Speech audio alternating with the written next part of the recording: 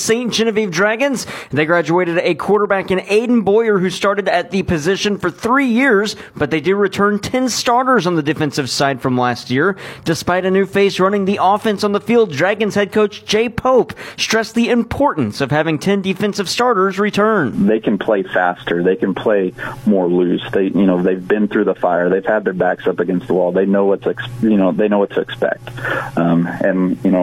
Where we are right now, going through summer and then these first few days of practice, we're already ahead of where we projected ourselves from a scheme point, and it's because of that experience. And it's going to allow us to do some more creative stuff and to vary up what we're doing from week to week. And that's a priceless thing to have. On the quarterback position, Pope says Luke Ferranto has already won any battle for the starting job there may have been. He's already exceeded kind of in our mind where he would be at this point.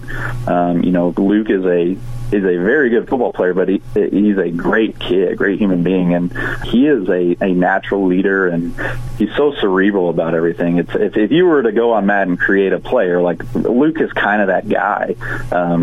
He's got the physical tools that a sophomore could have, to lead a team and execute on a Friday night, and we're just so excited to have him for the next 3 years and to watch him grow. I think his ceiling is really, really high. And like I said, he's got leadership skills already as a sophomore, and it's going to take time, and, we're going to face adversity on Friday night, but we feel like he, along with this team, are going to respond to that. This is Pope's third year at the helm of the Dragons. He's 15-7 in those 2 seasons. He says the goals this year are the same as they've been in each of his 2 previous seasons. It's a daily goal of, being better than who you were yesterday.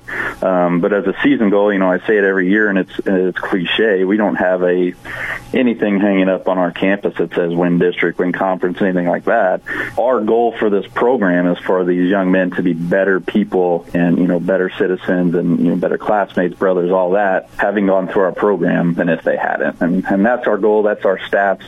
When we go to teach these guys, go to coach these guys, that's our end goal, that their lives are improved by playing football. And, certainly we want to win football games, but, that's not the most important thing. The Dragons begin the season with 2 games on the road. Week 1, they're at Festus before traveling to Afton on September 1st of week 2.